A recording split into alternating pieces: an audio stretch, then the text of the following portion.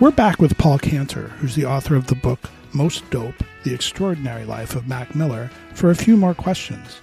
You know, we talked about some of the records that he did, and mixtapes are another thing. You know, people at my age probably listen to CDs or LPs, but do you have a favorite Mac Miller album or song, and where should newbies start to learn about his music? I think the best place to start with his music is actually with this book. I think you should get the book. Hey, I agree. Right. And yeah, you should get the book and read, say for an hour. And right when you start getting to the part where you get into his music, start listening to his music. Go pull up the mixtapes and kind of go through it like that. And because the book sort of tracks the music chronologically. And I think it gives a lot of context to what was going on at that time. I would probably start, with the Ill-Spoken mixtape. You could start with the But My Back It Ain't Easy, mixtape. That one's a little, questionable. but I like the Ill-Spoken mixtape and then kind of go from there. I think Macadelic is my favorite project. Either that or Best Day Ever. That was an early one, right? Yeah. You could arguably say that was almost like his debut album. That was the one with Donald Trump on it. And that was when a lot of the energy was like really kind of at its peak. But yeah, I like Macadelic a lot. The song The Question on there with Lil Wayne, which I talk about in the book. I remember hearing that at the time it came out, and that really was some introspective stuff. It talks about on that song looking in the mirror and things not making sense. He's questioning, says, who the fuck am I? You know what I mean? Right. And it was everybody thinks that, what I'm saying? Right. Everybody, you know what I mean? Whether you're 25 or exactly. You know what I mean? That never stops. I don't know. I hadn't really seen too many rappers writing like that. You know what I mean? Obviously, being emotionally vulnerable is not new in hip hop. The one, the message, right? Grandmaster Flash and Furious Five. I mean, it literally says, "I'm trying not to lose my head." Right. You know what I mean? Right. I mean, so it goes. Even in the earliest days, people were talking about mental health and things like that. Yeah, I mean, I say all that to say that it was a little bit of a breath of fresh air with that. Yeah, that questioning. So I love that song. The beats on that album are really top notch too. I feel like that one is my favorite when I look back. I go to that one more often than the others. You mentioned Donald Trump, which was a single, and I think it's really important to point out that at the time that was not a controversial take to be a fan, particularly in the hip hop world. Oh, not at all. I mean, the hip hop loved Donald Trump. I mean, if you're Kanye, I guess you still love him, right? He was a symbol of, American excess, right? And hip hop is, for better or worse, IDs with that, right? That sort of alpha male posturing and a lot of the bravado that Trump had and probably still has. At that time, he was like a guy on Twitter who was very famous, right? And he was pretty funny. He was on The Apprentice and stuff like that. He wasn't really in this fringe territory, that he would end up going in, but it was starting to happen around then. And so it was only maybe a year had passed, right, between, Mac having the song. And I think, that was around the 2012 election. So he kind of got very aggressive going into that election because he was flirting with running for president at that time. And I think he was starting ID the birtherism thing was kind of becoming the big thing, right? And that created a little bit of an issue for Mac because he had this song with this, this guy's name, and it was almost like a celebration. It wasn't intentional, right? He was sort of using him as a vehicle to say, I'm like this person, right? It's a metaphor. Yeah, it was a metaphor, right? And at that time, that was very popular in hip hop. People were making songs. The rapper Future has a song, one of his first songs, right, that got him known with Drix called Tony Montana, right? I mean, you know what I'm saying? And that's the thing that blew him up, right? That was his Donald Trump. You know what I'm saying? It was take the alpha male. I'm like that. But some people, when they're not music heads, they take everything so literally, particularly news networks, and they just latch onto these things. And so it did become a little bit of an albatross, in some sense, right? He even stop performing it for a Right. while, you know? And he learned a little bit too, because I think if Trump didn't sue him, he started lashing out at him at some He point. did. He threatened to sue him. I think that there was always this sort of question mark about whether he did. He never did. No. And that actually was an interesting thing that I learned, because I always thought that he sued him. And, originally when Trump heard that, Mac had named the song after him, he didn't know who Mac was, but he just thought that was cool, right? Because he was like, yeah, that's cool. He's a narcissist, like this guy's got this big song. Then I think he started seeing it as like, I need money from this, right? It was kind of like, he threatened him, and I think that was on top of the Lord Finesse thing, which was also a $10 million, like a $10 million lawsuit too. So it was almost like Mac was kind of getting, I don't want to say canceled, but there was a lot of pushback to him, right? He has like the pitchfork thing, he has the Lord Finesse thing, and he has the Trump thing all happening right around the same time. And those things, when you have, not necessarily like the best life habits, right? They could, take you in directions, you know what I'm saying, that aren't all that positive, Yeah. We talked a little bit about the hurdles that white rappers faced. And is it fair to say, as big as he was, Vanilla Ice kind of ruined things? Eminem made him better, and then Mac took it to another level.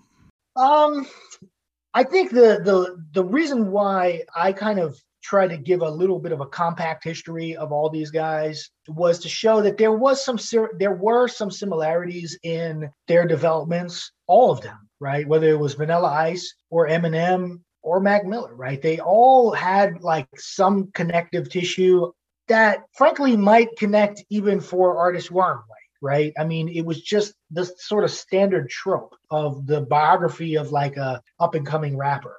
But with the white rappers, it kind of starts with this, like, I'm a white dude going into, a black neighborhood, and I'm engaging with the culture in ways that are a little more significant than, I don't know, just sitting at home and just doing whatever it is you're doing. Like Vanilla Ice has the thing where he's dancing at the City Lights nightclub, right? And they're like doing the go white boy, go. And they think it's a novelty. It's cool.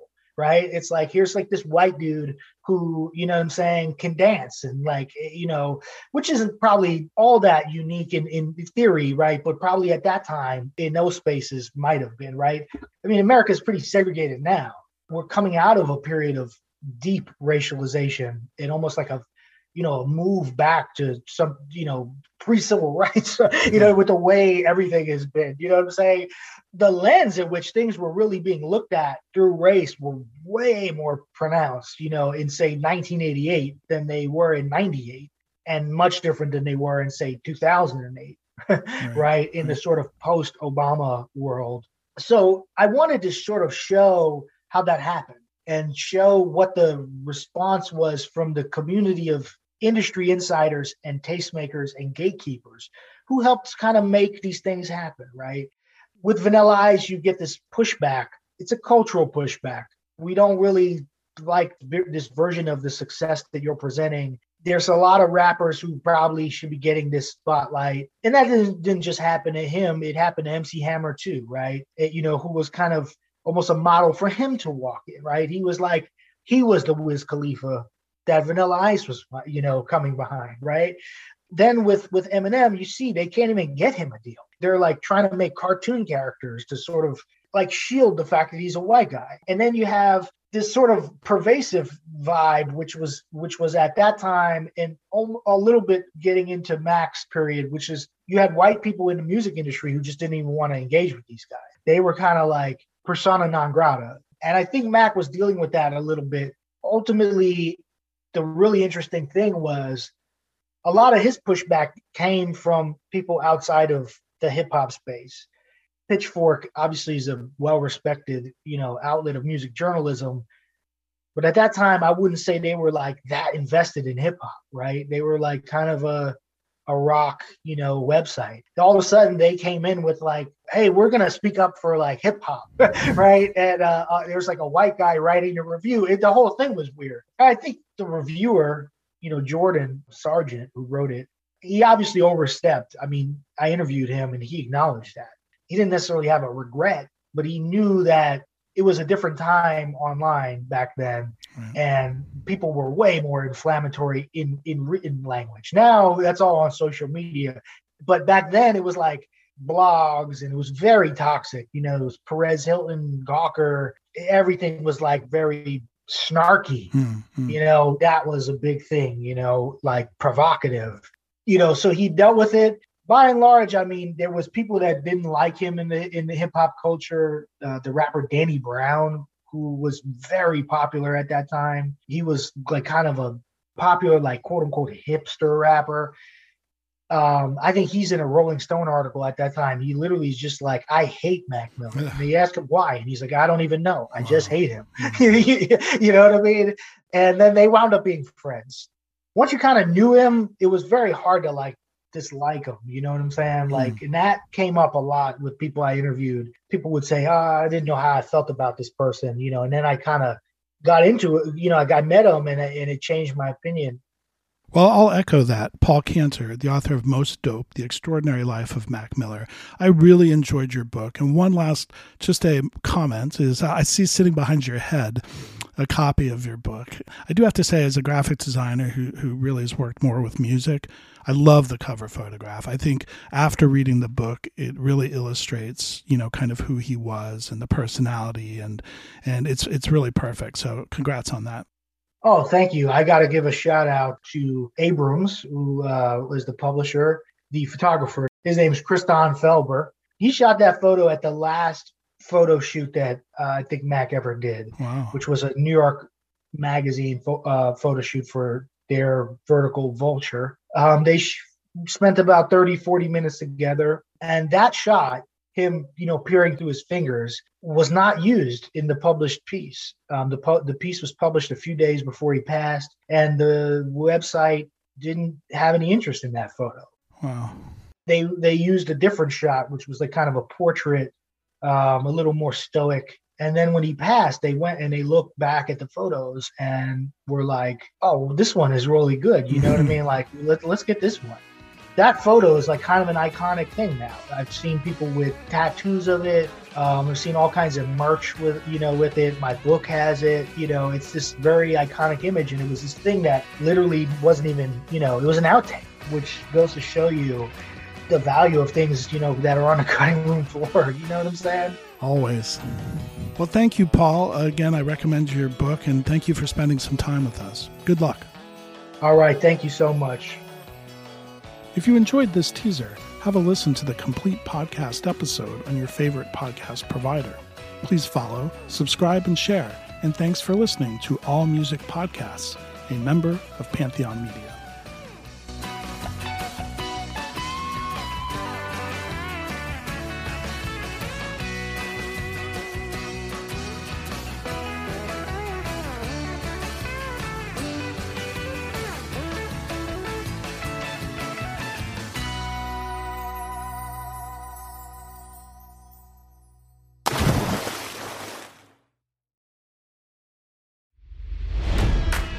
It's NFL draft season, and that means it's time to start thinking about fantasy football.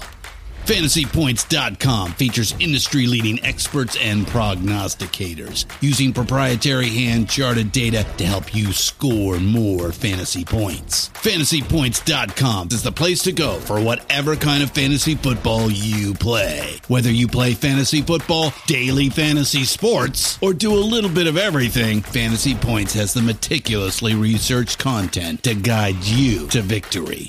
And why wait for the fall? Fantasy Points also covers the new spring football league, the UFL. Join the guru, John Hansen, Scott Barrett, Joe Dolan, and other massive names in the fantasy football universe with an exclusive offer. Use code Pantheon for 15% off any Fantasy Points package, including the all-in package, with access to every article, tool, and data nugget that Fantasy Points has to offer. That's FantasyPoints.com and code Pantheon for 15% off at Fantasy Points. FantasyPoints.com, code Pantheon. Score more fantasy points.